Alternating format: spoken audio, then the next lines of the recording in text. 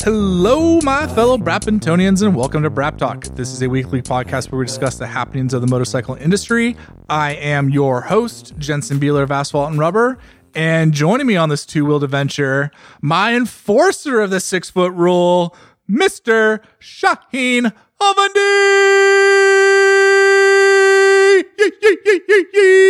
You've been practicing, huh?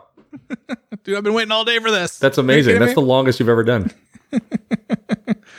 I think I got some good lungs on me today. I feel like I could really belt one out. Have you like, are you going to start singing, or what's the story? Like, are you practicing? What is this? Is this your COVID goal? You know what? Like, I've been in my house for, I don't even know how many days. I've lost track of how long I've been on the self-isolation kick. A month? Has it been a month? I don't know. Maybe. I think so. I don't. What are days anymore? What are these confines that we keep adhering to? They just blur into each other. I'm measuring time by sweatpants. It's like, how many days have I worn these sweatpants? Okay, I've rotated the gray ones out for the black ones. Next up is the navy blues, and then I got the polka dots. And you just just kind of shuffling through them as I do the laundry. Shaheen, we are virtual. This is so freaking weird because I'm sitting where I normally sit. And I'm staring at where you normally sit, and it's just pillows. There's nothing there. Is Coda at least sitting there, like giving me the finger? Where's that asshole cat? I don't know where she is. She's plotting my death somewhere. I think she's hiding underneath the table or something. So just to give people a visual, I'm sitting in my office in my house, and you're sitting in our regular recording area. We've got Google Hangout on so I can see your pretty face. You can't see me, but whatever, man. I'm usually covered with a beard anyways. Hey, look at you, just gesticulating. It's funny, I'm doing all that here anyways because I can't help doing that. That's just what I do. Oh, God. Team Ann just brought me a glass of water. So Team Ann! Team Ann's going to bed. Team Ann's like, fuck, you guys are recording? I'm out of here.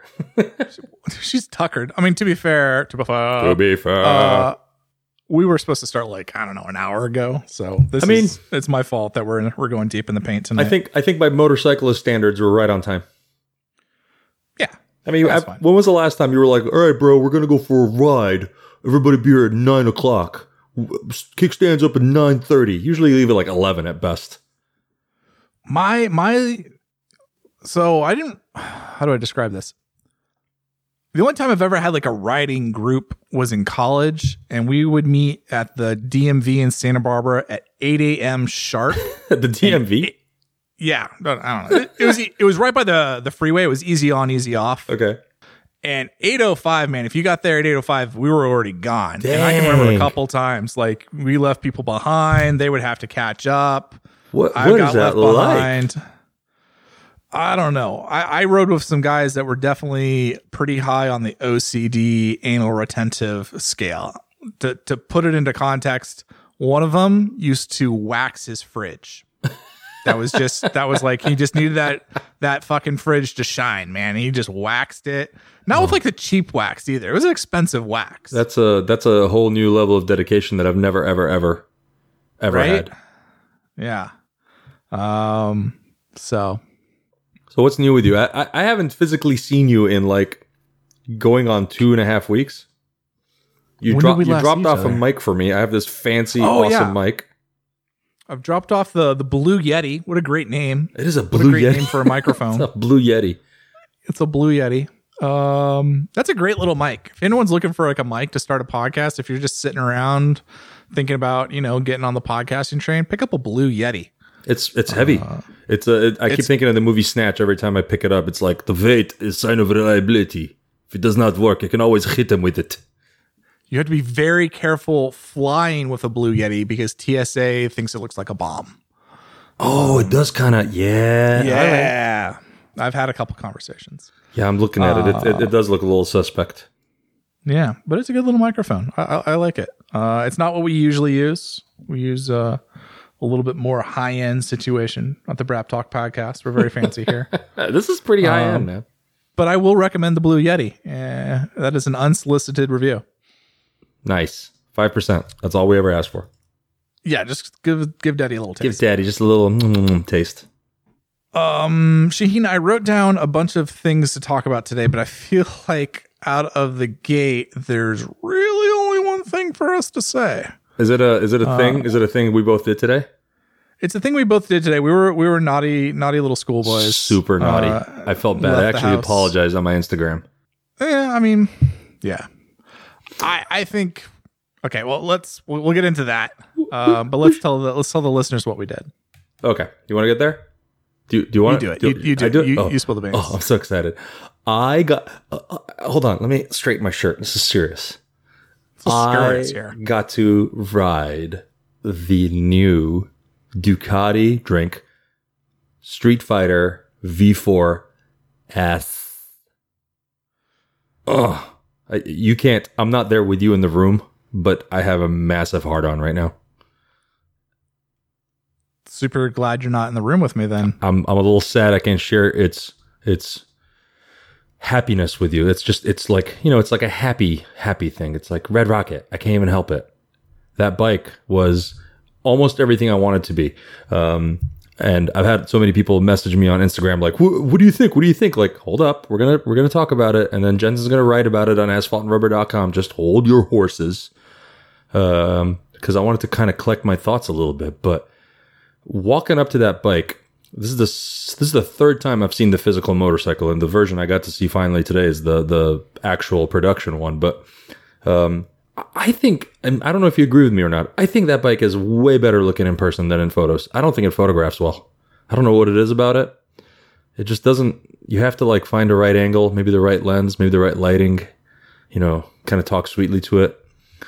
But boy, you throw a leg over that thing, it's a totally different bike than, say, your 1098 Street Fighter. I mean, like in every way possible. Yeah, you couldn't pick two bikes that are more different from each other, which I think is really interesting. No, I'm actually hoping that you do some kind of like a comparison. I was thinking about that today. I think I'm going to do that for the A&R Pro readers. I'm going to come over so I can ride one of them, and then we can like have like photo sesh between the two bikes. Yeah, there we go. You said sesh, right? Sesh, yeah, sesh. I'm still excited, cool. But sesh. Session. I just might have been something, like you said something else, and I wasn't sure. The cold water had to end up on my lap just to... I don't want to sign up for that. I'm still worried about the COVID right now. Listen, man, I miss everybody and everything so much that the minute I see you, I'm probably going to kiss you right on the lips. I don't even care. I can see the look on your face. You can't hide from me. Yeah, you can. It's like, please don't kiss me on the lips. No, if you didn't think I liked hugging, how do you think I feel about kissing on the lips? That sounds like your problem, Jensen.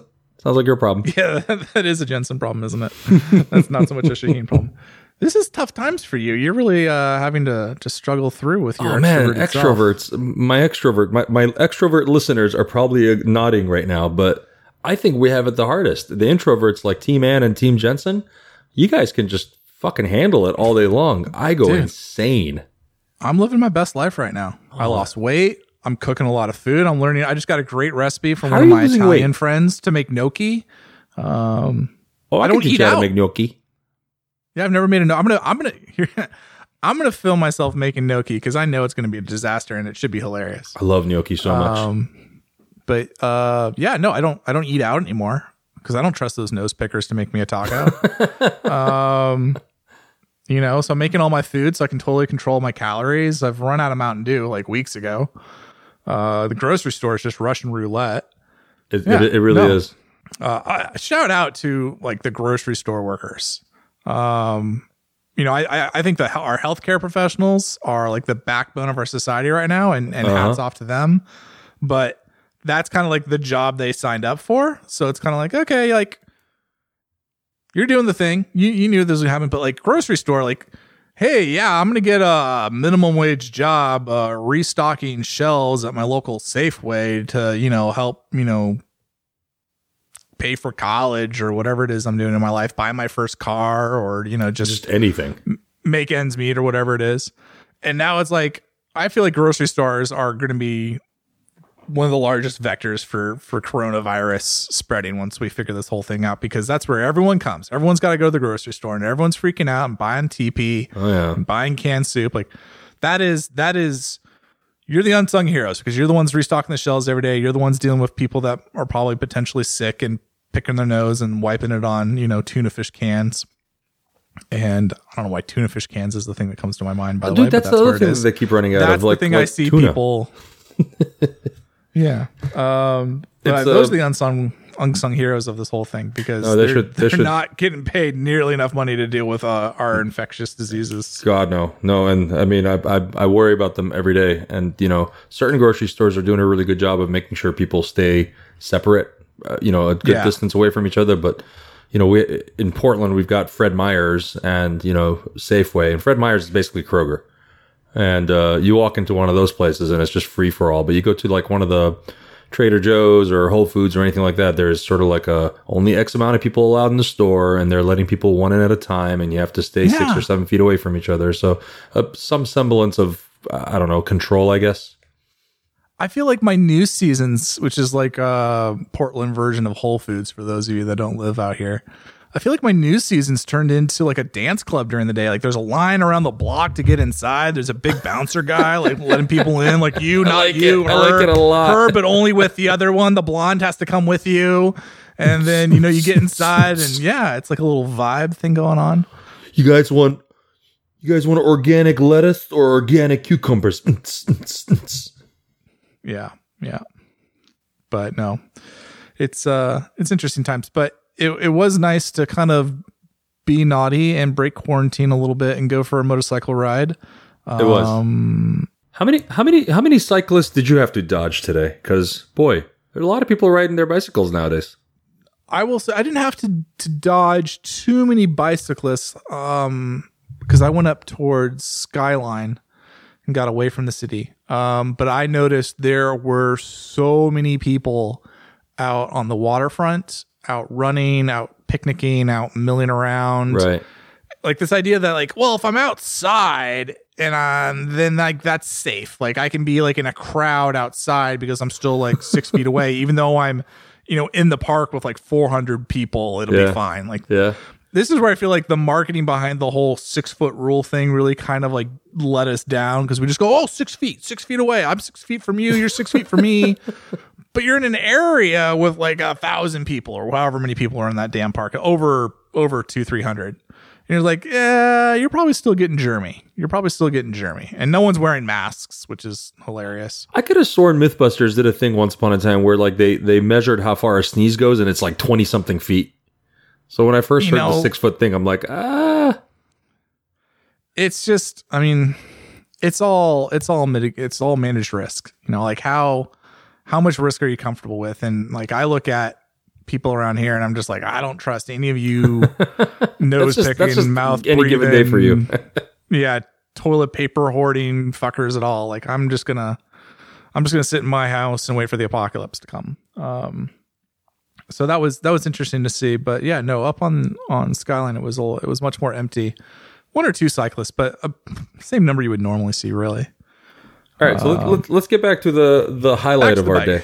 The highlight of the day. This red, just this gorgeous, amazing machine that I'm in love with. That I came up, I think, with 1, 2, 3 faults of the bike.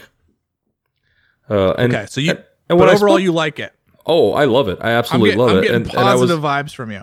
Okay, so here's what I didn't like about the bike. Number one, which is everyone's going to say this, the price. It's astronomical. Oh my God. $24,000 for the S model, $20,000 for the baseline. And so it's funny because for me, putting it in perspective, my bike, my personal motorcycle, the Multistrada Enduro fully loaded costs less than 24 grand. Right? Like just a little less. But like in my mind, it's like I'm getting so much more bike that's capable of doing everything in the world for that kind of money. Now, that being said, you look at the, Street Fighter and you're like, oh, it's got a lot of awesome stuff. The suspension, the wheels, the just general technology that's put behind it. It's incredible. So once I kind of talked myself out of the whole sticker shock, 2 things stuck out to me. One is, your left butt cheek gets really hot. If you're going to ride this thing on the street, there's a lot of heat that comes out of the rear exhaust. And I felt like it's the left side. I see you're shaking your head. I disagree. I looked for that on the way home and I was like, I have no idea what Shane's talking about. Oh, dude. I have no idea. So here's the thing. I rode it around the streets. Like I went slow with it just to kind of have the street part of the Street Fighter first to see what that's like. And that's the only thing I noticed was the heat. That's your problem. You don't ride a Street Fighter slow.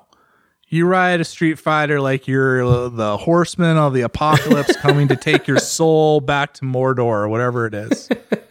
All right, so once I got over that and I went faster, oh yeah, it's gone. You don't. As soon as you go over 30 miles an hour, nothing. So as long as you don't ride it in the streets, just take your fight on the highway, you're fine. It keeps you nice and cool. I don't understand. I mean, I hear it and I kind of understand it, but I am just one of those people. Like when people ask me, like, "Oh, how's the heat? How's this?" I'm like, I don't know. Like it's just not, and it's never been an issue for me. It's never been a thing where I've been on a motorcycle where like, damn, that's really hot. The only time I've ever been on a motorcycle and was like, wow, this is really hot. It's when it's like 100 degrees out and I'm in leather pants, right? Black leather pants. And it's just like, well, yeah, of course I'm hot because it's hot out. And yeah, motorcycles do get hot. Like when they're over, heating, when they're over like 200 degrees or whatever. But like, yeah, today I had zero issues. So I disagree with her on this one. So that's issue number one for me. Again, yeah, give me number two. It's like when I say issue on a scale of 1 to 10 of like 1 being I don't give a fuck and 10 being deal breaker. This is like a 2. Okay, it's just not that big a deal. Because I agree with you. If you ride a motorcycle, you have an engine between your legs. The shit's gonna run hot. You deal with it, right? But certain bikes, and I think a lot of what I call like average riders, like myself, just the average quote unquote Joes and Janes. If they're going to ride around just normally and they're going to start thinking about stuff, it's like, well, yeah, that's going to run a little bit hot on your left butt cheek. But here's the one thing that I got to the shop and I dropped it off and I'm looking at it like, what is this thing missing? Because it's got heated grips. It's got a little launch control button on it. It's got all everything you could ever want from a motorcycle. But the other two bikes that are sort of against it, like the Tuono V4 and the S1000R, they have this little thing called cruise control. And I'm wondering why Ducati omitted that on this bike. Like, I know why. I've been around Ducatis long enough to just even hear like Domenicali be like, yeah, it's a fucking super bike. Get out of here. But it's interesting that for a premium price, it's missing one little button.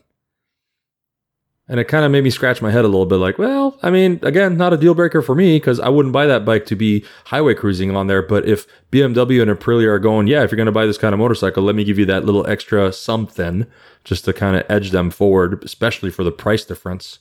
I'm wondering if that's going to be kind of a question the buyer of a Street Fighter will have. Yours truly, me, never. I could give 2 fucks. That's why I have a Multistrada. It is one of those things that's a little interesting because I don't know if like it wouldn't be a deal breaker for me because I just don't care enough. But it is such an easy thing for them to do, especially with the ride-by-wire throttle. It's literally just software. It's like, I mean, I don't know how many lines of code that is, but I would think it's pretty easy to just be set speed at this RPM or at this speed and throttle, do the thing. Right. So it is silly that's missing, but I agree that's a it'd be a low level thing for me. Yeah, that's really it though. I mean, other than that, it's super comfy. I'm 6'1" have a 33-inch inseam. There's a ton of leg space on that bike. I was really actually surprised with how much room there was. I actually took a picture of my leg, in riding position on the bike, and it's like, damn, I could have like a 36-inch inseam and still have plenty of room left on this bike. I thought the handlebar is nice and wide, and it's pretty neutral. I never felt uncomfortable. I rode the bike for about 35 minutes nonstop, and I felt like I could ride it all day long. So it's, I didn't really go above 120 miles an hour just because we're on public roads and I'm not looking to fuck around too much, but it seemed fine. It's still a naked bike. You're still having to tuck in a little bit more, but holy moly, man, that motor just pulls so hard at any gear, at any RPM. It just zero hesitation. It's unbelievable. And I don't know if you agree with me this or not, but it's interesting how Ducati's figured out the V4 to kind of still have like that feeling of a twin of like, I almost felt like I was on a Panigale 1299, like just the way it felt. But it's so much smoother when you start going up and you look at the tachometer and you're like 14,000 RPM. Jesus Christ. This thing keeps going. Yeah, I think I disagree with you on that one because for me, it feels very much like a 4-cylinder. and I would say like my biggest criticism of this bike is that it still doesn't have that grunt, that low end torque that the V Twin has. So I rode my Street Fighter 1098 over to Motocorsa, picked up the same bike that you were on, and it was really noticeable coming, from like a dead stop or from a low speed and rolling it on, like just the way the power is delivered. And I think I would love to see the dyno curves back to back, because I bet they're closer than I think they are. Right.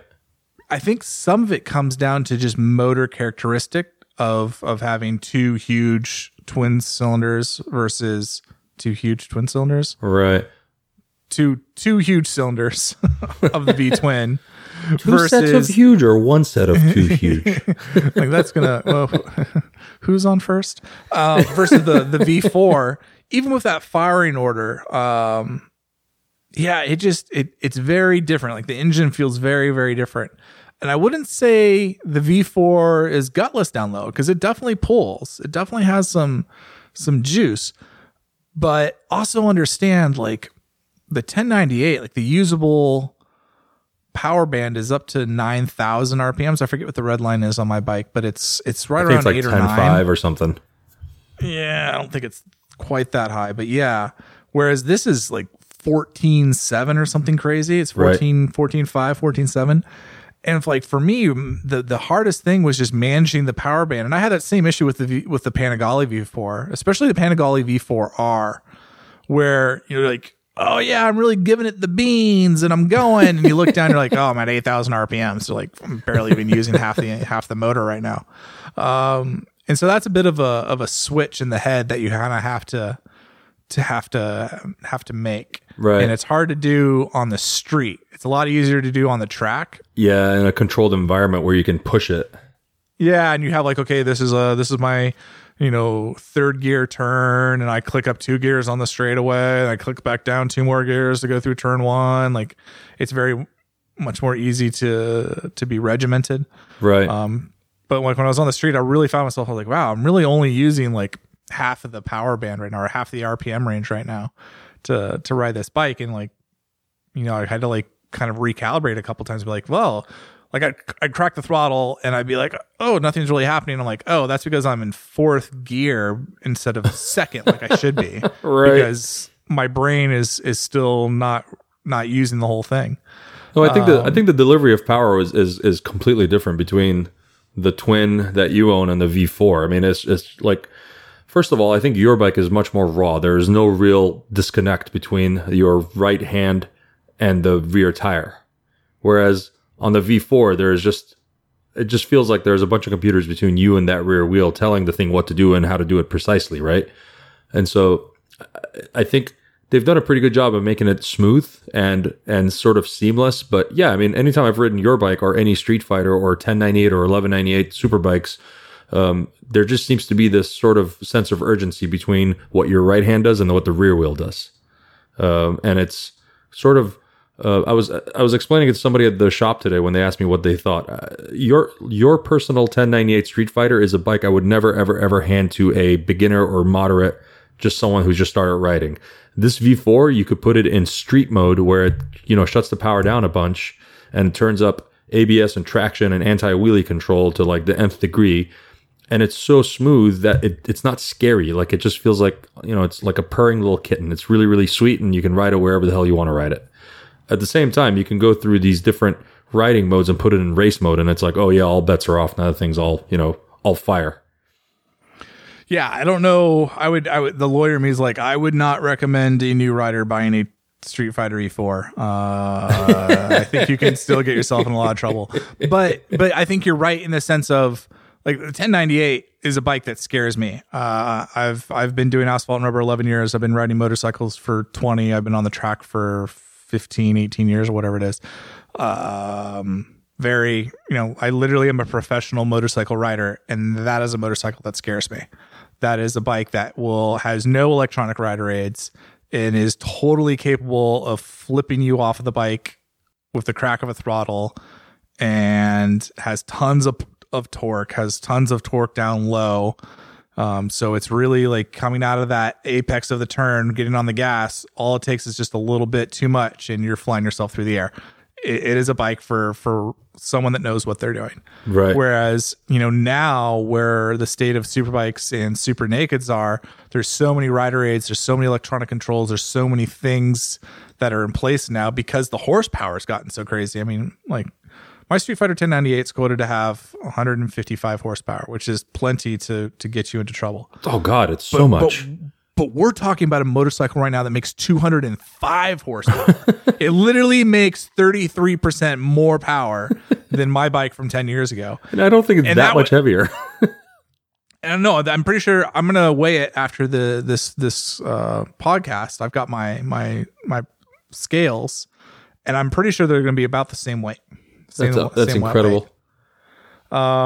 So I mean, I do agree. Like, it's a lot easier to ride, and it's amazing. It has a wheelie control. It's got the ABS. It's got the corner ABS. It's got the IMU powered traction control. It's got launch control. It's got everything under every whistle and bell under the sun to get you there safe and to maximize your ability to extract all the performance that Ducati's put into that motorcycle. That being said, probably not a good first bike. Go buy a Ninja 250 or an SV 650. There's so many great like used cheap bikes that are better to start out on than this. So many. That's my lawyer disclaimer for the podcast. I feel like we need to have like a quick. How do they do that? Where they record someone that speaks really, really quickly, and it's like a disclaimer. Who was the guy? Oh, when we were a kid. Maybe this is something that you missed because you were still in Iran. But there was a guy like when I was growing up. And like that was his claim to fame, was like he was a really fast talker, and it was for toys. And he started out with these like miniature car toy things, and then his like career his career lasted like all of like 3 years, but he branched out to a couple other things. Oh man, I wonder what that is. On it. The only way I can describe it, the toys that I'm talking about are the same ones that Macaulay Culkin uses in Home Alone, and he puts them on the stairs, and he like puts the missile of one of them straight up to like, because that's going to make a difference. Micro machines. That's what they're called. Micro machines. Oh, micro machines. Oh my God, I forgot about micro machines. I literally typed it in my browser, my Google, micro machines, and the next thing is guy. So John Muschiata Jr., the fast talking guy known as Moto. Yeah. Wow. He's got a Wikipedia page. That's amazing. Go you. Yeah. Yeah. What a trip down memory lane that was. What are your favorite things about this bike? Tell me. My favorite things about the bike? Yeah. I actually, for one, love the way it looks. Okay. I think, especially once you do the, what I call the basic package, which is like, get rid of the rear fender, eliminator kit, get rid of those goofy looking mirrors that work really well, but I would put, bar end mirrors on there, definitely put a rowdy ass exhaust on it. But I love the way it looks. I think it's beautiful. I think it rides. It's unbelievably comfortable. And it's funny because, the older Street Fighters, everybody that knows me knows that I've always been a huge fan of those bikes, and I just think they're incredible, and they're so sort of like, it's the naughty motorcycle, and this thing is still like, it's naughty, but at the same time, I feel like it's kind of matured and grown up a little bit, which you can kind of, shrug your shoulders at that a little bit, I think, but, I think the dash is sorted out pretty well. I was impressed with how easily I could see things. It cuts through the wind fairly well. I was cruising at 80 miles an hour on the thing and just never felt like I was trying to get peeled off the bike. So for some, 245 pound, 6'1" guy like me, that I was right at home on that thing. So yeah, I would definitely say the looks of it, the way it made me feel, the way it rode was, for someone like me who I think is an average rider, it was mind-numbingly good. I loved it, which is why when I talked to you earlier, I had said I'm excited to hear your perspective, because you've got what I call an educated perspective when it comes to motorcycles, and it's sort of your job to be nitpicky and super subjective about what it is you're talking about, and objective. So I'm excited to read what you have to say about it, but let's talk about that part. Let's see what you got to say about this thing, because I've been dying all day to hear your perspective on this bike. Yeah. My job is I'm a professional shitter oner. That's my job. It makes you tons of friends. Makes you super fun at parties. And motorcycle manufacturers really enjoy what you have to say. They're like, "Oh, please tell us everything that we did wrong. We really enjoy hearing that." What do you think of my bike? I think it sucks. Yeah, nothing worse. I've gotten caught out a couple times. Nothing worse than like meeting someone you don't really know who they are, and they're like, "Oh, what do you think of the bike?" And I'm like, it's all right. It's like a B. They're like, "Oh, cool. I spent the last 5 years of my life making that, you jerk." Oh God. Like, oh, I'm sorry. I'm gonna die alone. I think that's important. I think manufacturers need an honest perspective, because their job is to build the thing, and then their marketing department's job is to tout the thing as like the best, awesomest, coolest, most incredible thing since sliced bread. And average people like myself will look at it and go, "Oh my God, I'm just frothing at the mouth. I want it." But it's I think your responsibility as a journalist to look at the thing and dissect it and say, at your level, these are the good things, these are the okay things, these are the things that could get worked on, and these are the things that absolutely suck and are deal breakers. But that's your job. I think you should do that. And I think for someone that does what you do professionally every day, I appreciate that you take that seriously. And so that's why I'm curious to hear what you have to say. Yeah, I mean, I always say what I think. I think that's the most important thing is making sure that you're saying things that you actually believe, and you're not just saying things to create headlines or to create controversy or to placate people or whatever it is. As long as you're, I had one PR guy say to me, "It's like, as long as you're telling your truth, I'm okay with what you write." And I was like, "Oh, that's very woke of you to say it in that way, but like that's what you want." That being said, this bike is a very good bike. The Street Fighter V4 is a very good bike. What I have a lot of trouble with, and you already brought it up, is the price tag. Yeah, $24,000. That's a lot of dough. $24,000 for the S model. $20,000 for the base model is still a lot of dough. And I say that only because when you look at the direct competition, you're looking at the brand new 2020 KTM, which is 18.7. And truth be told, probably at the end of the year, you can pick one up for like 16 or 17 because they're going to mark them down a ton. Right, of course. The Tuono 1100 factory is 19,000. We all know you're going to get screaming deals at any Aprilia dealership you go into. Oh yeah. I didn't look up the BMW, but it's truthfully, I don't really throw the BMW in here. It's old tech. It hasn't been really that revamped. I guess they haven't updated it with the new S1000RR chassis, have they? It hasn't been updated. It probably will be for the 2021 model year, although I say that now, the coronavirus stuff could throw that throw a wrench into all that. But that was kind of, I think, the plan. But even then, when that bike came out, I never liked that bike. It vibed too much. BMW's electronics are a mess. I always have issues with their quick shifters. The only thing I think that BMW does extremely well right now is they have a beautiful, beautiful, big, fat TFT dash, right? That everyone should just copy, and it's really laid out well, and it looks great. It's really bright. KTM has a good one too. Yeah, KTM's is pretty decent.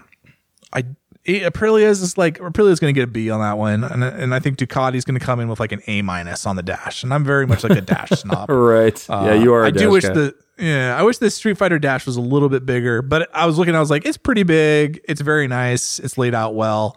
It makes sense. Like I don't get too uppity about it, but coming back to the price, I sit there and what I get upset about is it's like $5,000-$6,000 more, right, than the comparable European models in this category. And I don't. That's a lot of money. I don't really think it brings anything to the table that's $5,000 or $6,000 of value. Like you could say like 205 horsepower. Wow, that's a fuck ton of power. But on a street bike, it's really hard to justify it. Now, I will give a disclaimer. I have not been able to ride this bike on the street. I spent about 3 hours today riding it on or sorry, I haven't been able to ride it on the track. I spent about 3 hours today riding it on the street. Right. And as a street bike, like I really believe like anything over 150, 160 horsepower, like it just doesn't make a difference. Like You're going to run out of space quick. I gave this thing the beans going down a road I won't disclose, and I definitely saw more than what the speed limit was. I went faster than you, Shaheen. Let's put it that way. And like there was like a moment there I was just like, yeah, and there's a moment I was just like, I have plenty of road still to go, but I'm like, I gotta roll this fucker off because this is just dangerous. This is just a bad idea. This isn't safe. It's dusk. I'd already seen a couple deer. I'm like, I'm just asking for trouble right now. And that's the problem with street bikes is it's just really easy to get into trouble. Like right. 200 horsepower on the street, it's just kind of wasted. You're not going to be doing 150, 180 miles an hour on the street. And if you are, you're an idiot. Yeah, absolutely. So that's why I would say I'd love to get on the track because I bet this bike shines really brightly on the track. And that's where, like, I don't particularly like the Tuono on the track. I think the Tuono is a great street bike. I don't really enjoy it that much on the track. Same way with my Street Fighter, my 1098. Right. Don't really love it as a track bike. It really is meant to be on the street. It makes its power in the middle. It doesn't make its power at the top. So it just doesn't work in that application. I'd be very curious to see with the new KTM with its new chassis, and they've reworked that motor a little bit. They've definitely been reworking the electronics. I bet that bike is a lot better on the track than it used to be. So I'm wondering when that's supposed to come out. And I mean, never mind what's going on with COVID. Was there a ETA on that bike's arrival? Yeah, it'll be here soon. It'll be here super soon. The 890 just arrived in the US. They're in dealerships right now. We'll talk about that. I want to talk about the 890 before we get off this podcast. Yeah. So I'm very curious to see all three bikes. Maybe we'll throw the BMW in there just for giggles and see what it is back to back on the street and back to back on the track, because I think you need to have that A/B comparison to be able to say which is better, which has the advantage here and there. Right. And that's my issue with the Street Fighter V4. It's not that the bike is a bad bike. The bike is a fantastic bike. The problem I have is it's commanding such a larger price tag. Right. And there's nothing about it that immediately jumps out to me and be like, and this is why. This is why you have to pay $24,000 because it does this so much better. In reality, I'm sitting there going like, it does everything it needs to do in this category. It is a very competent offering. It offers all the electronics. It offers all the power. It offers all the styling that you would expect from a new Super Naked or Street Fighter model in 2020. I wonder if Ducati... It checks all the boxes. I wonder if Ducati's sort of doing this thing where it's like, all right, you know what? Let's go back to being a super specialized brand and let's make it expensive and let's make it something that people have to... Kind of like a Halo brand, right? 100%. You can see it in Ducati's financials. They're selling about the same number of units every year, but profits are going up because prices are going up. Right. And I think they've realized that the elasticity of the demand curve, for you economic nerds out there, is rather inelastic. So they can keep, jacking up that price, and it's not really going to change how many number of bikes they sell because Ducati owners can afford to pay that premium. So I get that. I think somebody that used to work for Disney works for Ducati now. Every year it goes up incrementally and nobody really says anything. And then like 10 years later, you look back 10 years, you're like, wait a minute. When did this happen? How are we paying $25,000 for a naked sport bike? Yeah. And I think, Claudio and I actually got into this little bit of an argument because I was saying, like how expensive this model is compared to what I have. And his opinion was that, if you just look at inflation, it doesn't cost that much more. In reality, like, he's kind of right. When you factor in inflation between now and 10 years ago, this bike, it's in the ballpark, but it's still $2,000-$3,000 more than if you just did inflation. Right.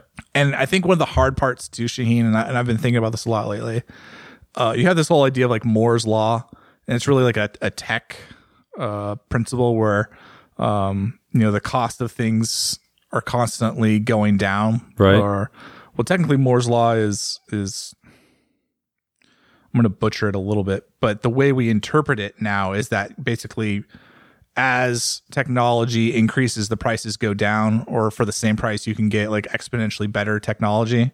Right. But I mean, in reality, Moore's law deals with the number of transistors and the rate of which we are able to pack more transistors onto like a microchip, and that like it's supposed to double every 2 years is the traditional Moore's law. But what I'm trying to say is like we keep putting features and features and features onto motorcycles, and our mindset, like our iPhone mindset or our laptop mindset or our digital camera mindset is like, oh, every Right. every 2 years it gets twice as many megapixels out of my camera, but it costs the same amount. Well, we don't have that in motorcycles. It's like it costs X amount of dollars to make a internal combustion engine kind of no matter what, and we keep Right. adding more and more electronics, and those are increasing the price. It's not like over time those prices are coming down. We just keep increasing our pricing. So it's kind of tough from that regard to make like these apples and apples comparisons, but It's hard. really I mean, just- it's going to be difficult to kind of have an apples to apples comparison with this bike and the other ones in the category, because there is going to be that big price difference, and that's going to be the first thing people are going to talk about. And it's like we're not comparing an Italian bike versus a bunch of Japanese bikes. We're comparing an Italian bike versus another Italian bike versus a German bike. And so, those are all premiums. Those are bikes that people are used to paying high dollar amounts for. But as soon as you kind of bring this up, and that really honestly is the only thing that I would kind of cringe at on that bike. It is an expensive bike. And I realize Ducati's going for the super premium consumer and branding style, but that's going to be a question that's going to get asked. And I have a feeling it'll sell regardless. I think it'll sell. I don't think they're going to have any issues selling this motorcycle. The thing that Ducati is doing that's precarious. It's the same thing that Ferrari does, to be honest, where it's like, hey, we're gonna build this thing. We're gonna build this supercar, and it's not necessarily better than all the other supercars on the market, even though it costs a lot more than most of them. But it costs more because it's a Ferrari, Right. You can get a Corvette to outperform a Ferrari for a fraction of the cost. But at the end of the day, you're driving a Chevrolet, whereas the other guy's driving a Ferrari. Yeah. So like, Corvettes are great and all, don't get me wrong. Right. But you're driving a Chevy versus this Italian goddess over here. And Ferrari's done a really good job of carving out that snootery, let's call it, that brand, that product lust, like putting a Ferrari. I remember, like, I was a kid, I totally put Ferraris on my wall. Like, that was like, wow, that's amazing. That is art. The term product lust comes to mind. Right. Exactly. My problem with Ducati is they're trying to do that, but they're not there yet per se. There's nothing. I think the Street Fighter is a very good looking motorcycle, but there's nothing about it that I look at and go like, that has to be mine. But it has wings. I think the wings are very cool. I think that's a very cool thing. I don't know if they need wings. I mean, on the racetrack, on a naked bike is hilarious to me, by the way. A little bit. I think, again, like I would love to get it on the racetrack because I think this bike shines and shows its true potential on a racetrack. But my biggest problem is I feel like Ducati's styling is a little bit more conservative than it used to be. I think you're right. And that goes against this thing that they're trying to do, where they're trying to say like, hey, we're worth an extra, the brand itself is worth an extra 3,000-4,000 on the price tag. And I don't think that's there yet. Cause I think like, if you want to talk about like motorcycles that are lust worthy, that have product lust built into them, MV Agusta, I think, does that in spades. You look at an MV Agusta F3, Right. or you look at the new Brutale 1000, and you're just like, yeah, I don't care how much that costs. I need to have it. It is beautiful. That is motorcycle art. That's literally like their tagline, motorcycle art. And Ducati's used to be like that, and I think they've kind of gotten away with it, or not gotten away, gone away from it. Well, you got to remember who Ducati's, parent company is, though. I mean, you look at their the Germans. the Germans, and it's funny because, like, technically it's Lamborghini that has the Ducati name underneath them, but Yes. technically those people are, Audi, Volkswagen, right? And if you go to any auto show or any dealership and look at Audis, they all look the same. They're great cars, they drive amazing, but they're kind of conservative looking. And That's the thing. It needs to be less Audi and more Lamborghini, because I look at the Lamborghinis and I do think Lamborghinis kind of all look the same as well. Right. Yeah, they do now. Yeah, but they're so ostentatious in that look. They at least like it's like complaining about the punk rockers. Like, oh man, they all have the mohawk, the spiked mohawk, where it's like, okay, yeah, all the guys got the mohawk thing going on, but it's a mohawk. It's pretty crazy. Like don't tell me it's like a bowl cut. Like if the Audi is the bowl cut of the automotive world, the Lamborghini is the mohawk. I like it. And I think that's the thing. I think Ducati needs to get a little bit more mohawk and a little less bowl cut. That being said, it's a very nice bowl cut. It's very well executed. It's very, very well, like clean lines, definitely somebody measured. Yeah. They had a steady hand. The difficult question here is, would Jensen Beeler spend his money on that bike? That's the thing. Like, well, truthfully, like this is where I do a little cop out and be like, well, Shaheen, I only had a couple hours on the bike and I haven't had a chance to put it on the track yet. And I would really like to spend some time on the other bikes in the category before I had to make a decision. Right. That's my problem though. For $24,000, this thing needs to blow my socks off and make me not think about any other bikes in the category. And that's not the case. I'm sitting there going like, wow, man, I'd really like to swing a leg over the new KTM and see what that's all about. And yeah, the Tuono's pretty good, and they just put electronic suspension on it and a couple other things. And like, they've done a really good job of keeping that package fresh. So, I probably should give that a go. And, maybe, the BMW, like, I don't care about the BMW, but that MV, I'd love to give that MV a go. So that's the tough part. I will say, the bike has amazing manners around town. It's very streetable. It's very rideable at low speeds in the city, making turns. Like I had to do photo passes, and it was very easy to handle it at low speeds, which you cannot say about the 1090A version whatsoever. The seating position is very comfortable. You could ride it all day. It's very sporty. The bike handles really well. The chassis is really well set up. It's very light. For steering inputs. There's a lot of really good positive things you can say about this bike. The way the power delivery comes, that V4 motor is amazing. It's just amazing. And I think that bike only gets better on the racetrack. Like I don't have anything evidence wise to back that up. It's just my gut feeling, just seeing how it is on the street, seeing how it is when I whack the throttle as hard as I can. Third gear power wheelies, no problem. Right. I feel like this bike would shine on street and on track, which is a very difficult thing to do. And I don't think every bike in this category does that. I've already said, like, I don't care for the BMW. It's the bottom of my list. I think the Tuono is a great street bike. It loses my interest as I ride it on the track. I'm very curious to see where the KTM is right now, because I've always liked that bike quite a bit, and they've basically fixed for 2020 all the things I didn't like about the previous generation. So for me, I think it would probably come down to the Ducati and the KTM, and that would be very, very interesting. But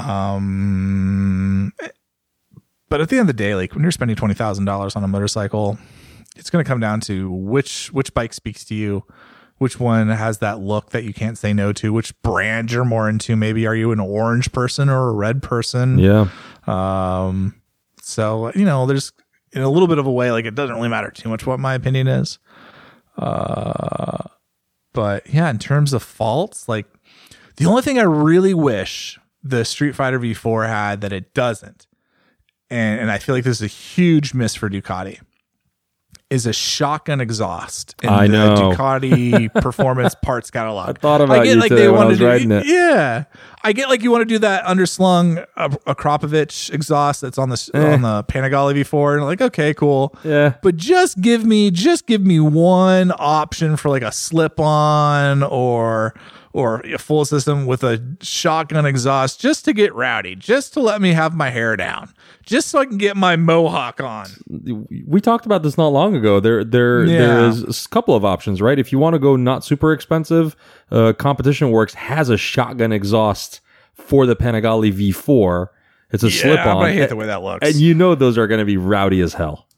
It actually doesn't look bad. It's probably one of the better looking ones because usually CompWorks, they're known for like that one specific kind of can that they put on just about anything. And it works on some bikes, and I don't think it works on some, but whatever. That's my opinion. But I think I'd said it before. My exhaust of choice, the day comes I buy that motorcycle, is the Terminioni exhaust, which has kind of like a, right exit 2 holes and then under seat exit 2 holes. So the four exit holes for the exhaust. Yeah, I like that exhaust. It's funny, like the Terminioni, like I look at it and I love it and I hate it at the same time. Because like parts of it I'm like, yes, that looks fantastic. And other parts I'm like, that looks really stupid. What part do you think is stupid? I like the undertail part. I don't like the underbelly part, especially because they put like this big branding that says for Uschetti. Yeah. I just butchered that Italian. If four exits is what it means. 4 exhausts.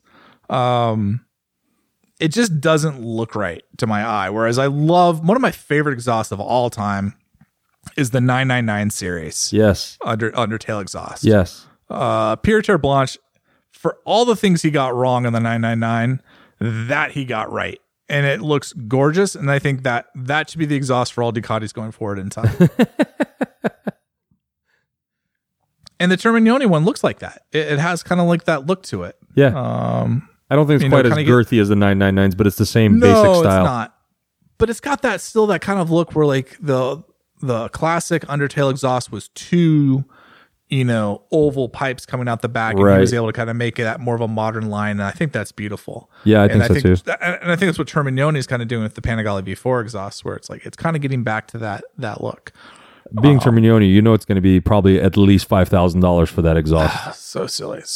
And I talked to the folks at service department about installing a full exhaust on a V4 Panigale and the Street Fighter, 9.5 hours of service. No, really? So that's over $1,000 just. That's $125 an hour, typical service cost at just about any shop now. Times 9.5. That's just the cost of labor of putting that exhaust on. Plus I think the Acro is like $5,500 for the full system and like $4,500 for the slip on. But the slip on only takes like 2.5 hours to install. So I guess you really save a lot of money. And if you're not going to be like racing the thing, just get the slip on exhaust. It's going to sound cool. It's going to look cool, and it's going to save you I think over $2,000. That's just too much. That's the difference, right? When you get into this this market where you're looking at motorcycles that are over $20,000, you're not going to be necessarily nickel and diming things like exhaust. You're not going to be nickel and diming the peripheries in that bike. And if you are, those people exist, right? But 9 out of 10 times, someone that's buying a $25,000 bike isn't really going to lose sleep over an exhaust system on that thing. That's another 20% to the price tag. That's not trivial in my mind. If you're going to sit there and you're going to start and be like, okay, I'm going to buy a 24,000 motorcycle, but by the time I'm done with it, it's 30. Oh yeah. That's a movement for me. That's a big movement. That's a huge movement. Now you're into a realm of craziness.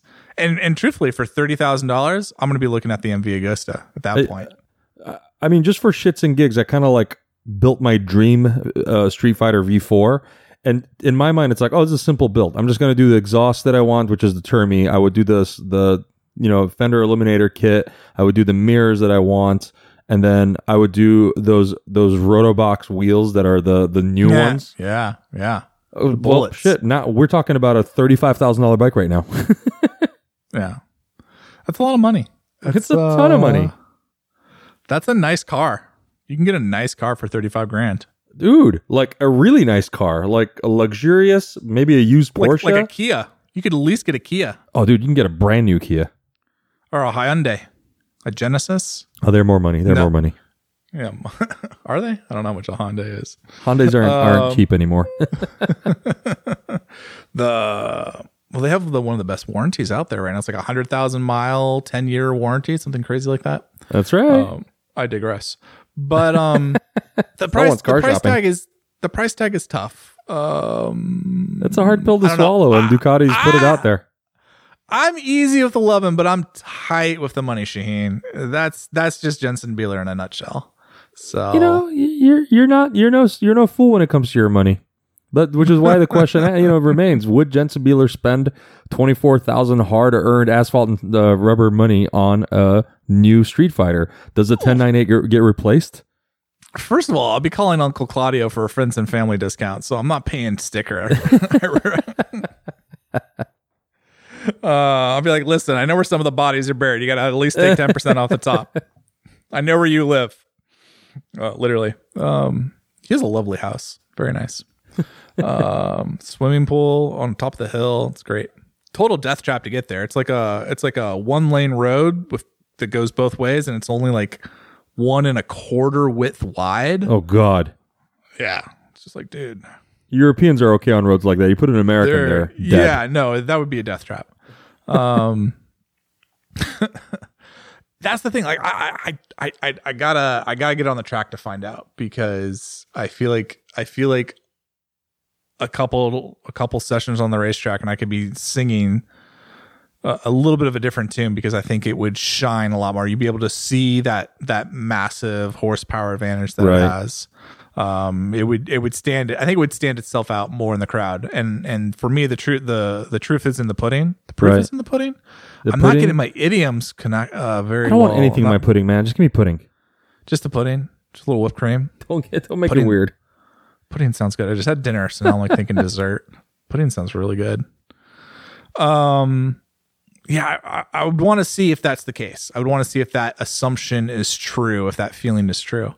So it's a little too early to tell. But I will say I would feel much better about this bike if the S model was 20,000 and the base model was 17.5. Yeah, that would be more. I mean, that's still more than what your bike was, because I think the S model on your bike was, it was 20,000, 19 change. Whoa, no, it wasn't that high. It wasn't that high. I don't think so. Was it 18,995? It was up there. So I mean, having ridden the V4 Panigale on the track, I know what that bike's capable of at my level, right? I'm the lower echelon of the A group riders, but at my level, I know the V4 Panigale made my eyes water a little bit. Like I just couldn't. My face hurt from grinning when I rode that bike in every way possible, not just speed, but just altogether. So if this bike made me feel, super comfortable and happy on the street, I think for someone of my skills, I'd probably put that thing on the track and be like, done. Fuck it. I want it. Gimme. Take my money. Yeah. I mean, truthfully, like if you're looking for a track bike, a naked bike isn't what you should be in the market for. No. We're talking about like a track bike, as in like using it like 3 or 4 times a year on the track, because you're probably better off buying a dedicated. We've said this 1,000 times. Buy a real track bike. What I do like about it, though, is, especially in this category, these are bikes that are street bikes that are still fun on the track. Right. And that for me is the big thing. Like, hey, I only have one bike, or I only have maybe 1 or 2 bikes. This could be that sport bike that is fun on the street. You could commute on it. You could run errands. You can go out and play in the canyons. You can, get your speed fix on the street if you want. And when you're ready to be smart and take it to the track, it's a bike that you could do it on the track as well. And it is a totally competent motorcycle up to an A-level, rider's pace. And that for me, like that speaks volumes, because there's not a lot of bikes that are that way. Right. There's some great street bikes that just fall away on the track. I even said about my 1098, really great street bike, not the best track bike out there. It's not my favorite bike to ride on the track. It's just not. See, suddenly it's a bargain purchase if it can do all the things at once. A track bike, a street bike, a bike to go on date nights with, enjoy a sunset, have the pizza. I don't know about 2-Up. That seat looks really small. Dude, that back seat's actually pretty big. I was actually noticing that earlier when I was riding. I'm like, man, Ducati, you put a big fuck off back seat on that thing. I mean, compared to the older Panigale.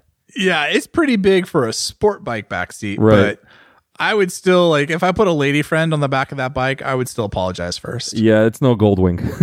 I'd be like, honey, get whatever you want at dinner. It's fine. As long as it's a salad, everything. it's fine. You can have anything you want on the menu. As long as it's a salad, it'll be fine, because skinny butt's only on that back seat. Yeah. So when are we doing our 2-Up ride on the Street Fighter then? Hello, is this thing working? Never. I don't know how to tell you this news. Never. We're never We doing would a 12 wheelie on the that Street thing Fighter. everywhere, all the time, We at would- every we speed, would at every break gear. it. Are you kidding me? We would break it. I don't think that There- subframe's designed. There'd be like for my there'd be girth. like there'd be like a Giuseppe back in Italy being like, why did the two large American men get on the bike? Why would do they do these that? two want to destroy my bike? I don't understand. Obviously, we didn't make it for this, you silly Americans. Stop eating cheeseburgers. You stupid, fat, hamburger eating motherfucker. Stop riding like this. Yeah, I saw him make gnocchi on Facebook. Obviously, this isn't a good idea. Yeah, no, I always kind of chuckle when I see the seats on that, and I'm like, oh, that's aspirational. Yeah, That no, being that's, said- that would get. I would put a cover on that immediately and get rid of those Yeah. rear foot pegs. But younger Jensen back in his college days thought that was a good idea, and that was a great part of my social agenda. So I don't know. It all works out. I think that's why you're young and stupid for a while, right? You learn about pain and bad decisions, and putting a friend that you like in the backseat of a sport bike, just bad decision. Yeah. I mean, didn't get a lot of second dates out of that. Let's put it that way.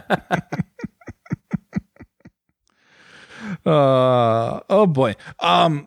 Definitely an amazing motorcycle though. For all the poo pooing that I think I just did, I want to come back and finish strong and be like, this is the real deal. Like if you're a Ducatisti and you've been waiting for a Street Fighter V4, you're going to love this thing. If you're a sport bike person that's got an extra, bit of coin in the bank account still, like this is definitely something to be considered. Ducati did a very good job of putting together a bike that fits the expectations of this segment right now. And that kind of sounds like a put down in a way, because it's like, oh, they just met the expectations, but it's a compliment because they haven't really had anything in this space for over 10 years. No, it's Whereas been a while. KTM has been, iterating on the Duke, on the Super Duke. Aprilia has been iterating on the Tuono. BMW's been iterating on the S1000 single R, and Ducati really hasn't had an answer, and now they do, and they are in the game. Like this is definitely contention for best in the space. People have to talk about it. It has to be considered. It's right there. They're going to sell a boat ton of them. So like that's a tough thing to kind of come from nowhere and be at the top of it. So there's like a, slow clap it out for them on that one. Bravo, Ducati. Bravo, guys. But yeah, no, I'm very impressed with this bike. I just want more for my money or less money involved. But I will reserve that final judgment until I get on the track, because I think Shaheen, I'll be singing a slightly different tune. I bet you would be. I have a suspicion. I think this bike would be really fun on a track, and I'm very curious to see it. So yeah. Moving on. What do you want to talk about next? Well, you were talking about that where are we KTM 890. KTM 890. So this is like the counterpoint to the Street Fighter V4 in my mind, because they came out. It's here. It's already here in the US. Surprise, surprise. Limited numbers arrived in the US ahead of schedule. Fucking sneak attack, man. Right? And those crazy Austrian fuckers priced it at $11,700. That's I'm super impressed by that, by the way. That's ridiculous. That's $1,000 more than the S90 Duke, and definitely brings more than $1,000 in value. Better suspension, better tires, way better brakes, more power. I mean, what do you want? What do you want from it at that point? Like, Are we thinking this is a replacement for the 790 or just an addition? No. I don't know how easy it will be to find 790 Dukes in the US. That might be the counterpoint. Right. But yeah. No, I do think it's, I mean, I already put the 790 Duke as I call it the best sport bike on the market. That's the 100. That's the 100 That's sport. the 100. Because it is so much motorcycle for the money. It is so much motorcycle for the money. And understand, that's literally half the price of the Street Fighter V4. That's the you could have a 790 and an 890 for less than what the Street Fighter V4 goes for. Yeah. just to put things into comparison. That's just crazy to me. Ooh, I wonder if this means KTM is going to do an 890 adventure, because the Norden 901 is basically 890, isn't it? The Norden 901 is an 890. So I think my prediction is that KTM will use the 790 motor for its lower spec model, and it'll use the 890 motor for the higher spec model. And that might, we've already seen that on the Duke line. I think we'll eventually see that on the Adventure line. And we know that there's going to be a Supermoto SMT type version coming out soon. And I believe that will be an 890 model as well. So they're being very creative with which motor goes where and differentiating that. And it's kind of clever. But for me, it's the price. The price tag on this is so cheap. You're getting so much motorcycle for that dollar that it's really hard to say no to that. Like obviously the 890 Duke and the Street Fighter V4 are not in the same category with each other in terms of just power and all that. Like they're just not. But when you see something like the 890 Duke going for literally half the price, it makes you kind of go, like, it puts things in perspective a little bit. And I think that's the thing with KTM right now with this bike. It's like they've just put everyone on notice, where it's like, oh, hey, you guys are jacking up the prices. Yeah, we're gonna just hold our beer. Check this out. Yeah, I mean, we're just gonna blow it out of the water. They've been on a mission to grow as a company, and this is definitely one way of doing it, right? Offering what I consider a premium product for not crazy premium pricing.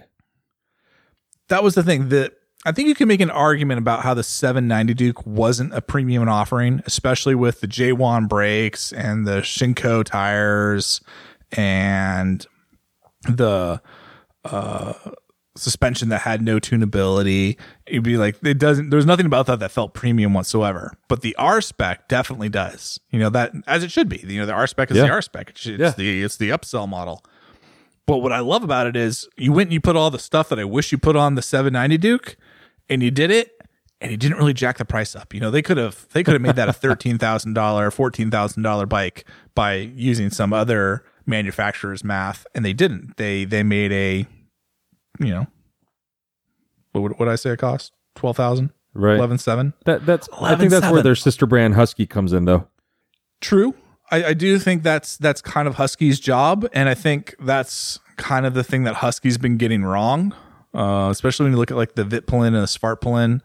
We're talking $13,000, $14,000 motorcycles that are based off the 690 Duke, which was like an $8,000, $9,000 model here in the US. Like, you just sit there and go like, well, where'd the other 50% come from? Because it's just bodywork. You're literally just giving me bodywork.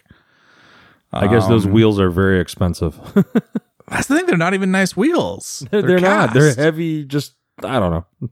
Yeah. That's the thing that gets a little wonky with Husky and KTM. It was funny. I was just reading a story the other day about the differences between the KTM 690 Enduro and the Husky 701 Enduro. And like, you're sitting there going like, these are just the exact same bike. One's orange and one's blue. Like the differences between them are so trivial. And now at least the price tag, I think the price tag is literally $100 or $200 in difference. You're like, okay, fair. Like that makes sense. But it's such an interesting old school move that I remember like when GM came out with their quote unquote luxury truck lineup of like, you could buy a Tahoe, you could buy a Yukon, or you could buy an Escalade. They were the same fucking trucks inside and out, except for the grills were different and the price tags were like widely varied just because of the name. That's really all it was. That's the thing. I think buyers now are really savvy. We have a lot of options. There's a lot of really good motorcycles out there. So you have to offer more than just the brand, unless your brand really is like something special. And I think that's what Ferrari, going back to that car analogy that we made before, that's what Ferrari got so right. It really means something when you show up on a Ferrari. And I'll be totally honest with you, Shaheen. When I bought my Street Fighter, I bought it because the Ducati name, like, it meant something to me. Like, oh, I want to show up on a motorcycle and it's going to be a Ducati because, not everyone knows their motorcycle brands, but they'll know Ducati, and they'll know Ducati is like the Ferrari of motorcycles. And I think that's something that the Scrambler lineup and some of the cheaper monsters, but mostly the Scrambler lineup, I blame for this, has kind of taken away from that cachet, because, you know, any hipster kid can go out and buy a Scrambler and they can say they have a Ducati. And so, like, my little ability to be snooty and be like, oh, I showed up on a Ducati. I have a Ducati motorcycle. It's been taken away from me because the fucking hipster kid with his skinny jeans and his stupid haircut and his free trade organic double frappe chai latte Dorcachino has a Ducati too. And you're like, well, I'm not cool anymore. And motorcycles are all about being cool. I don't know. Maybe I just got like super old in the last like 3 minutes. Get off my lawn with your Scrambler, you son of a bitch. Right. But I think that is the thing. Like I do think the Scrambler lineup devalue the Ducati brand. It's really hard to be the Ferrari when you're offering a Miata. Yeah, I mean, it's essentially like trying to have Ferrari and like Fiat in the same fucking lot. And I get it that Ducati was trying. I don't know where they sort of stopped, I don't know what happened, but I thought the initial idea was to be Scrambler by Ducati, sold separately and kind of being its own little marketing thing. But it's not. It's, you know, the dealerships only have so much money they can throw around for marketing and space and, you know, trying to sell all the brands. But you know, as a dealership, when you're selling Ducatis, you can't be like, I don't want the Scrambler ones. They're Scrambler by Ducati. I go ahead and sell those at a different dealership. You have to get them as part of the allocation. You have to grab them. There's no two ways about it. Yeah. Yeah. It's interesting. It's interesting to see that's kind of biting them in the butt on this. And I think that's, I don't know. I mean, like Ducati's gonna have to figure that out. If the strategy is to keep adding a premium price tag to Ducati, the name, you know, charge a premium because it's got the words Ducati on it. Right. You're going to have to reconcile that with what you're doing down market with the Scrambler lineup, with your smaller displacement bikes, with you know, the entry level monsters and stuff like that. Because even the Monster, when the Monster came out, it was a more affordable Ducati, but it was still a little bit of a premium over the other, let's call it like the standard universal Japanese motorcycle, the UJMs at the time. Yeah. I don't know. Like it'll be interesting. I don't know. I'm curious to see what the future holds with the whole brand and the lineup. We're going to be living in a brand new world coming up soon, and I'm curious to see if the motorcycle brands are going to kind of try and go a different direction, or is it going to be same old, as if nothing happened. Like, can you as a dealership say, hey, I want to create a different space. I want to have a different, you know, experience altogether for the person who's buying a Scrambler in my Ducati dealership. In one hand, that's sort of segregating, right? It's not cool. It's not really making people feel good. So like, do you make it cool? Do you make it like into a, speakeasy type thing where you walk in and the sales guy's got a cool rolled up mustache and he's got his Danner boots on and he's offering you a fucking old fashioned whiskey drink, like, right? I'll tell you, if I walked into that dealership, I'd turn my ass right around and walk back out the door. I do not want that experience at all. I mean, I'm sort of making a caricature out of it, but you know, right. I'm really, you know, when I worked at this shop and Scrambler came out, we kind of toyed around with the idea of how cool would it be if we just got like a separate spot somewhere in downtown Portland and said, let's just sell the Scramblers out of this thing. But then on the other hand, it was like, you know, we looked at it as an opportunity to allow a entry-level motorcycle, oh no, not a motorcyclist, but an entry-level Ducati buyer to have the same full-on experience as the $30,000 Ducati buyer. So, you know, it's kind of leveled the playing field. And as a dealership, that's probably a better model because now you're sort of working with a wider range of consumers. You're not just only helping the high-end consumer. Now, the person who can only afford, say, a $10,000 motorcycle can buy that. And then as a dealership, now it's up to you to be like, oh, well, that means we have to start stocking like $300 helmets, not just $800 helmets, and $200 jackets, not just $800 jackets. So, right? Yeah. I don't know quite where you're landing on it, so I'm not going to say like I disagree with you, but my mindset is you can't have it both ways. And I've talked to Claudio about this, and you know, he will tell you, and it depends where you catch him in the conversation on where that dividing line is, but his perspective is always that he wants to be a premium motorcycle brand. Right. And that's like, especially you see it with them in the Southeast Asian, Chinese, and just Asian markets in general, where, or let's call it I was going to say Asian, I was going to say India, but India's a part of Asia. So Asia in general, where the small displacement bikes are the ones that sell. And it's like, oh, you know, if you go like, hey, Claudio, are you guys going to come out with, you know, a bike that would be more applicable to the Indian or Chinese or Indonesian or Malaysian markets? Like let's say like a 250. And you'd be like, no, we're never going to make like a 250. We're never going to go that far down. Like 600 cc's will be the smallest we ever make, or 500 cc's will ever be the smallest we make. He'll never give you a number, but he'll give you an impression of a number. And, you know, because he's very much like, you know, we see these markets as developing. There's going to be more and more people, you know, coming into the middle class, and then coming from middle class to upper class. There's going to be more and more people that can afford our bikes, the bikes that we have now. And we're aspirational in that sense.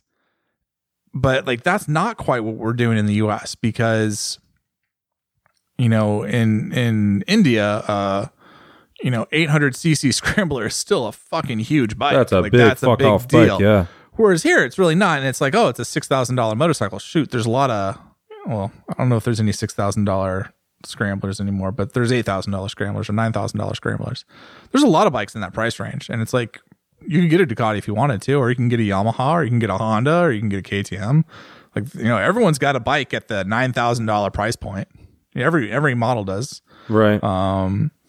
And for me, it's hard to be both. It's hard to be the premium brand, and it's hard to be the brand that the 20-somethings can buy, and you can't have it both ways in a lot of times. And I think I would always want to own the niche. And I've told this to other people when I'm giving them business advice. I look at asphalt and rubber that same way. That's why we have a sport bike focus. We're sport bike through. That's our bread and butter. Right. The Street Fighter's our bread and butter. This 890 Duke is our bread and butter.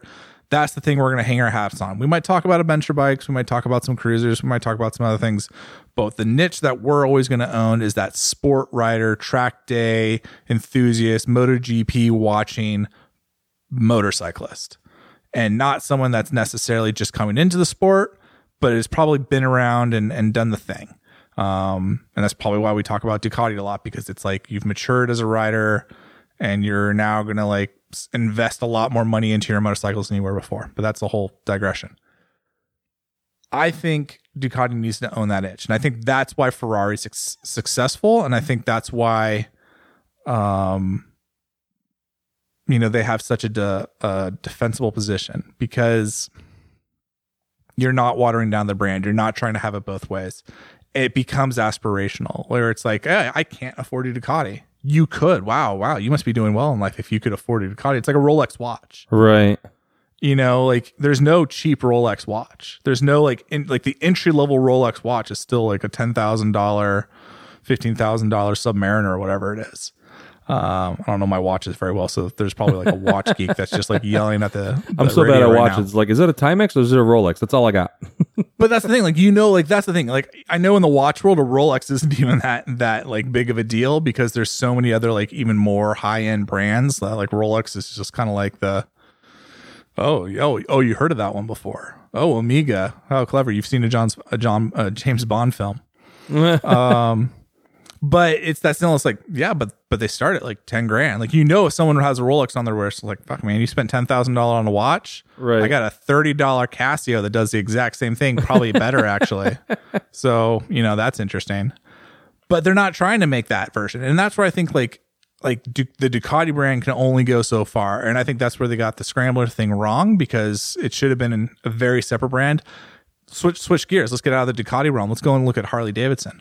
Harley Davidson's about to go from the high end, you know, $20,000 plus cruiser market, and they're going to start making electric bicycles, right, scooters, adventure bikes, roadster, Street Fighter type models, electrics. Like, You went and you owned the niche. You owned that cruiser niche and you made it into a thing and you had so much success with it. Now, maybe you rode that niche for too long and for too hard.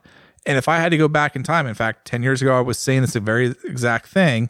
If I'm Harley Davidson, I keep making Harley Davidson a cruiser brand. Maybe you can spin some flat tracker and some cafe racer stuff into that because it's still heritage based. But if you really want to grow, I think they had it right the first time. You get an MV Agusta, you acquire an MV Agusta, you acquire an Alta, you acquire a Norton, you acquire, any of these like smaller brands that have other niches that you don't have. You acquire a KTM, not that, that would have been able to happen, but you and I talked about once Ducati acquiring TM Racing for a dirt bike brand. Right. You grow through acquisition because you have more strength when your brand is hyper focused than you do if your brand is really broad. Unless you can build your brand to be more than just that segment that you're in. Like Honda's a great example of a brand that makes everything. And the value of the Honda brand is like, well, it's a Honda. It's really well built. It's just going to be super reliable. It's not the fastest super bike on the market, but man, that thing's bulletproof. You can it'll just always work. Yeah, you'll drain the oil out of it, ride it 100 miles, and it'll still work because it's a Honda. There's a couple exceptions to that rule, but I'd say by and large, and this is what I feel like the Japanese have failed to do, is own a niche. Like KTM has owned that niche. They are the ready-to-race brand. They're very sport-focused. All their bikes have a very sport-focused slant to them, and you can see their success. And, it's just, you just can't be a jack of all trades because then you're a master of none. And I think that's part of it here. Yeah, it's a tough. I feel like as a company, it's probably a tough thing to deal with, right? Because what do you want to be? Do you want to sell to the masses or do you want to sell to a specific genre? And you have to kind of decide, which way you want to be. You can either be Ferrari and only sell, 6-figure vehicles, or you can be, I don't know, I can't think of another brand that does everything. Volkswagen, I guess, but Volkswagen even has figured out, like, no, we have Volkswagen, we have Audi, we have, Lamborghini, we have Porsche. And so, the only way to truly effectively be able to sell something to everybody is by making it other brands. You can't, I think it's difficult to have it as having the whole brand. And so, yeah, I agree with you. I think it's sort of seemingly has watered down the brand a little bit. Meanwhile, they're still making a $24,000 naked street bike, right? And so I'm kind of curious to see what their future plans are going to be with the Scrambler thing. Are those bikes still selling well enough that it's okay to keep them at the dealerships at the level they are at? Will it ever make sense for it to move to a different dealership to be sold separately altogether? I don't know. I'm curious to see, how it is, because I've seen it work. But at the same time, I've seen people like you say what you said, and it sort of, it I think bears repeating that, yeah, it sort of watered down the brand a little bit. Are you a $9,000 bike brand or a $24,000 naked bike brand? Like, what are we doing here? Yeah, I don't know. I wouldn't say this is like the perfect example, but Polaris is an interesting example where you've got the Polaris brand itself, you've got the Slingshot brand, and you've got the Indian brand.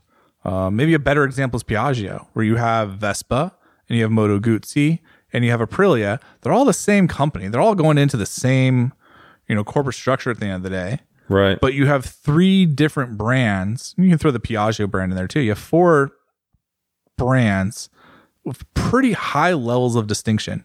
Vespa is never going to come out with a super bike.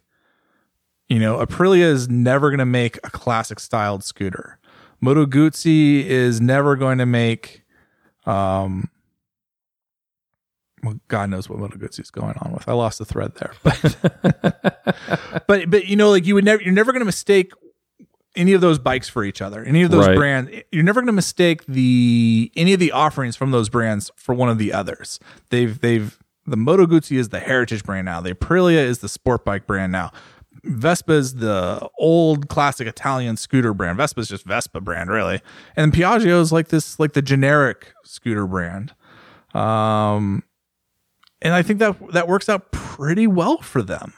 There's a lot of inefficiencies in the Piaggio group, but like the brand distinctions works really, really well. And I think Ducati, like if I could be a fly on the wall, if I could be on the Ducati board, I would totally do a growth through acquisition strategy. Get rid of these sub brands, get rid of that nonsense.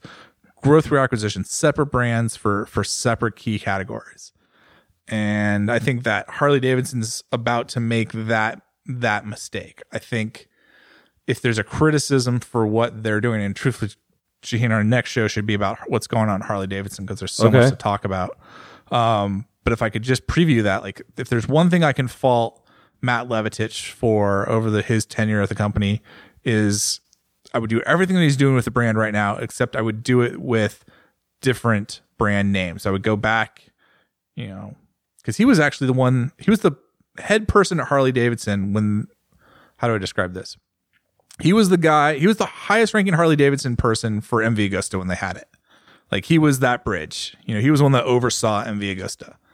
And that was a part of it. Like that was working right. Like Harley Davidson owning MV Agusta, Harley Davidson owning Buell, separate brands, sport bike, market.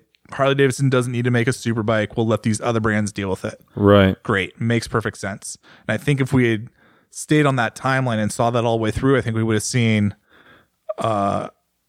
Buell's becoming more street bikes and maybe getting in a little bit more into the adventure space.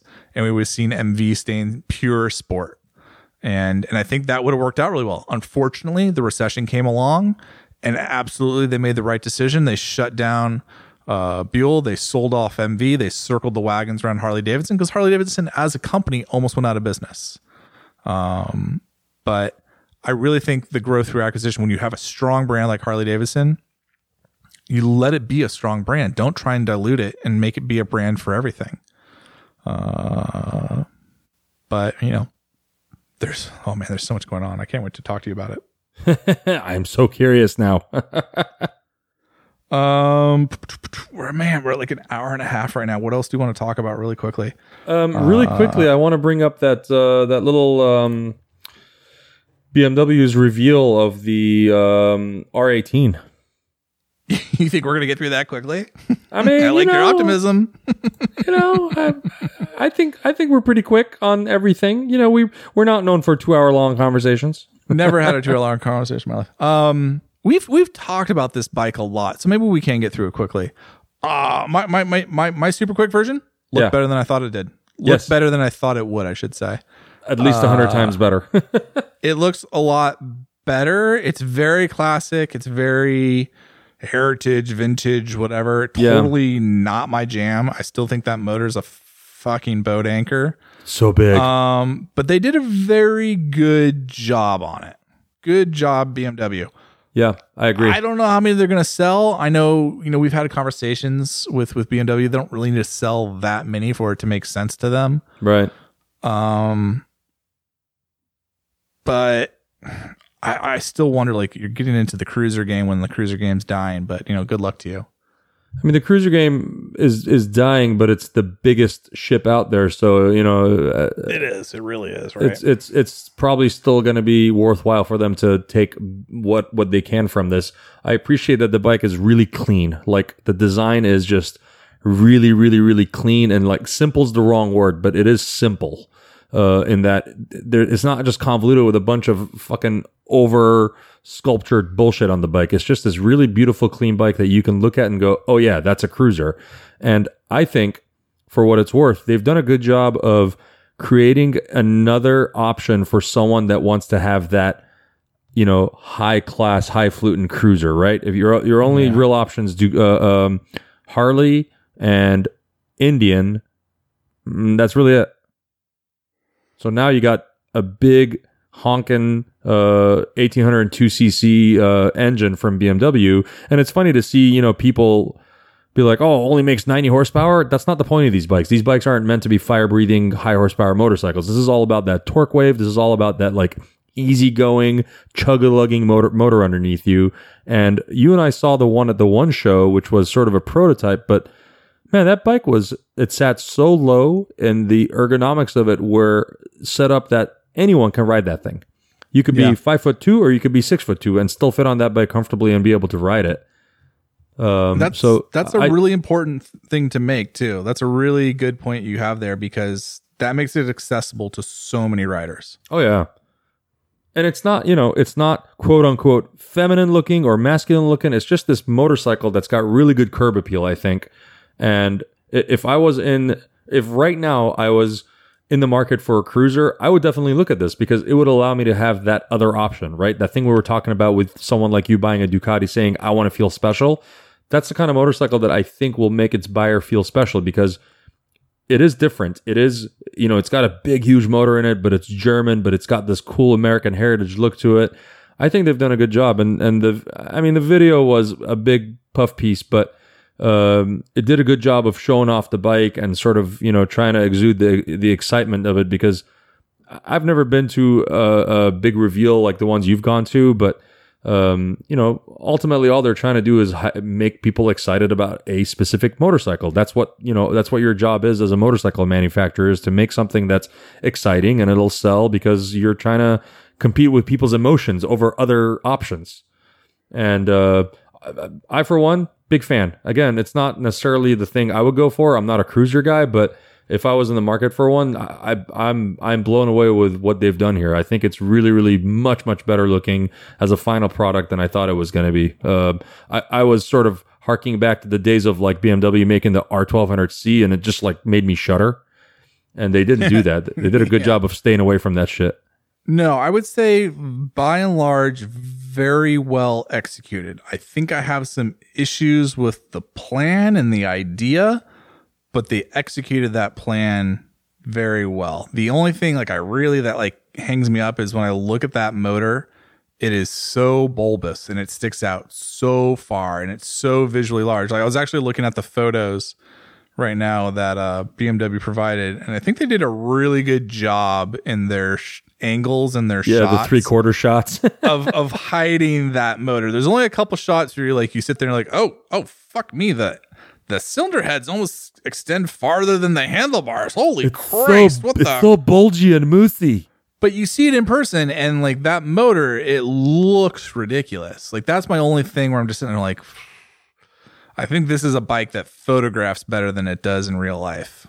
I'm curious to see what it's going to look like in person. I mean, again, the one that we saw at the one show, I thought it was a pretty good looking bike for a cruiser. So I'm curious to see that's where I disagree with you. Like, that motor, it just hangs out. So especially when it's on the kickstand. You're hung up on that motor, man. That motor is massive. I need you to come to peace with that motor. Everything I hate about this bike stems from them trying to use an air-cooled boxer motor. Like, BMW, I get that was the thing. That's part of their history, that they sell a boat ton of R series bikes. I think the R models account for 40% of their sales. So I get it. I get that I'm in the minority here. I'm the weirdo that doesn't understand it. But I look at those things, I'm like, what a stupid way to do a motor. and for me, it's a sacred cow. It's like one of those things you did that back in the day. That made sense. It put the air, the air cooled heads right in the wind. It helped cool them. There was a functional element to this that made a ton of sense. Right. And now I look at them like, those things are just liabilities. Those things are just burning my feet, whacking my shins, getting hit by rocks. This thing looks like you could just get rid of your kickstand and just lean it over on the cylinder head and be good to go. And I just don't get it. I'm not one of those guys. I'm not a part of that club. I don't think that's cool. And then you took the thing that I didn't think is cool and you did it 5x more. And so that just makes me so really that's just making me hate it 5x more than I did before. So I understand, okay, that's me. That's where I'm coming from. So what do you expect? You're definitely not the demographic for this bike at all. Not even a little bit. No, I'm not. And I'm not going to shell out $22,000 to be one of the first people in the US with one of them, which I think is insane balls too. But people pay that for Harley. So obviously, again, I could be sitting here saying that's crazy, but all proof to the contrary. Is that the price range on that thing? Does it start at 22 grand? So let's talk about BMW and their loose understanding of how pricing works. Well, I shouldn't say that. They have actually a very clever way of doing pricing, but it's very frustrating when you're trying to talk apples to apples comparisons on motorcycles and price. The MSRP is $17,495. Okay. The minute you go into the configurator, that price automatically becomes $18,100, which is really just them tacking on the destination charge. Oh, that's like their freight and setup immediately. Their freight, yeah. So in a way, they're being very honest, because that's like a hidden fee that you don't really see in price tags from other brands. But it is very confusing and troubling, because it's like, oh, why can't I get it back to that MSRP number? Why can't I uncheck a box and get my $600 back? But the first models that are going to arrive, I think truthfully, I think the bikes that we're going to see during the 2020 model year are going to be what they're calling these first edition bikes, which basically comes with all the packages on it, and that's $22,000. Okay, so they're going to be loaded. Yeah, and so and it's like true to B&W form, like you will never be able to order the base model stripped down version, or you can order it. They will custom build it for you. You will order it and you will wait 3 to 6 months for it to arrive. Right. All the bikes that the dealers are ordering have, all the packages or the premium package on it. So like you're getting like a $20,000 motorcycle, whether you like it or not. So that's why I say like I have a hard time with it, because the MSRP is $17,500. You just will never see one that was sold for $17,500. You'll see a bunch that were sold for $20,000 or $22,000 in this case. Which can be a little frustrating sometimes, especially as a journalist when you're trying to match things price wise. Right. I always have to whenever I have like a BMW that needs to be thrown in there, I have to go in and configure it out and make sure okay, so what packages need to be on this thing to make it apples to apples, so I don't have to do their bullshit thing. But I got to go on their configurator and put one together, because I'm curious to see what all the options are. There's like 3 options. That's the thing. There basically are no options, and as soon as you click one, you'll notice it tacks on all the others. There's probably mathematically only 9 variations to this bike, when there should be 500 or whatever. So that to me is interesting. But what I did think was really interesting, and they made a point of this in the press release, was to talk about how the bike was built with customization in mind. Right. And you saw that they really had a pretty robust package of aftermarket parts and add-ons and modifications all ready to go, especially because they partnered with Roland Sands on this. Right. That's very smart. That's very clever. The aftermarket side of this bike is going to be huge, as we know it is for all motorcycles. But of course, cruisers in particular, you're going to put an exhaust pipe on it, and you're going to put bags, and you're going to put 8 hangers, and you're going to put little bells that keep pixies away, and your oil inside your engine case. So they whoever at BMW was sitting there and having to learn and speak cruiser, chopper, biker dude, they became very fluent in it, because I think they've done a good job of building a bike that's very authentic looking in its story. Right. It very much looks the part, and it's very unintimidating.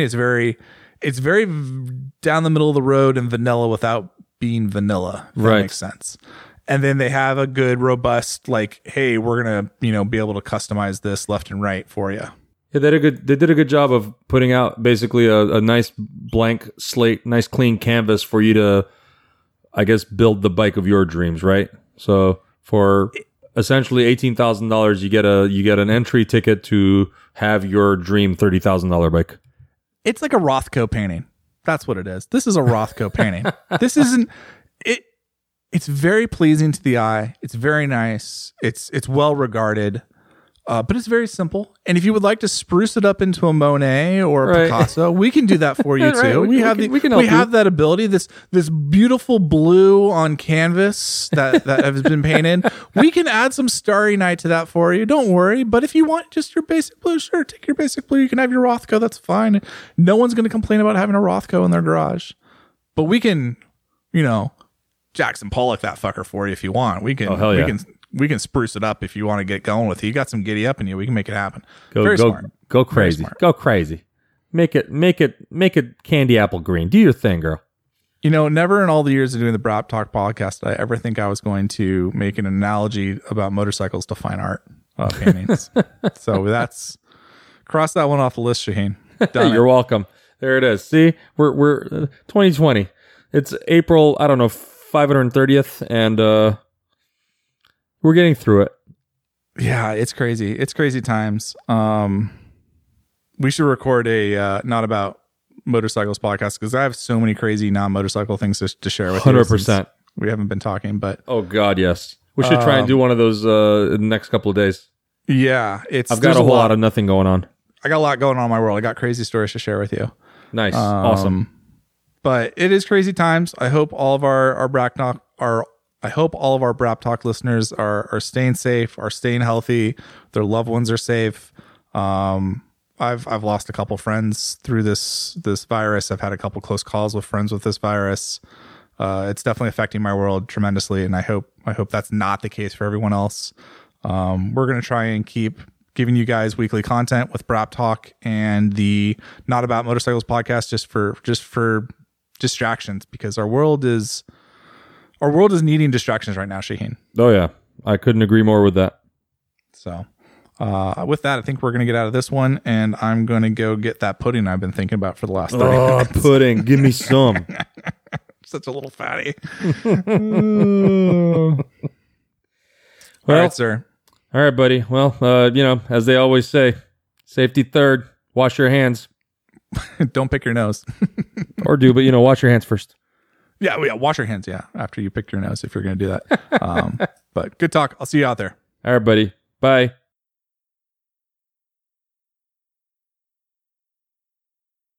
Bye. Beep, beep, beep, beep.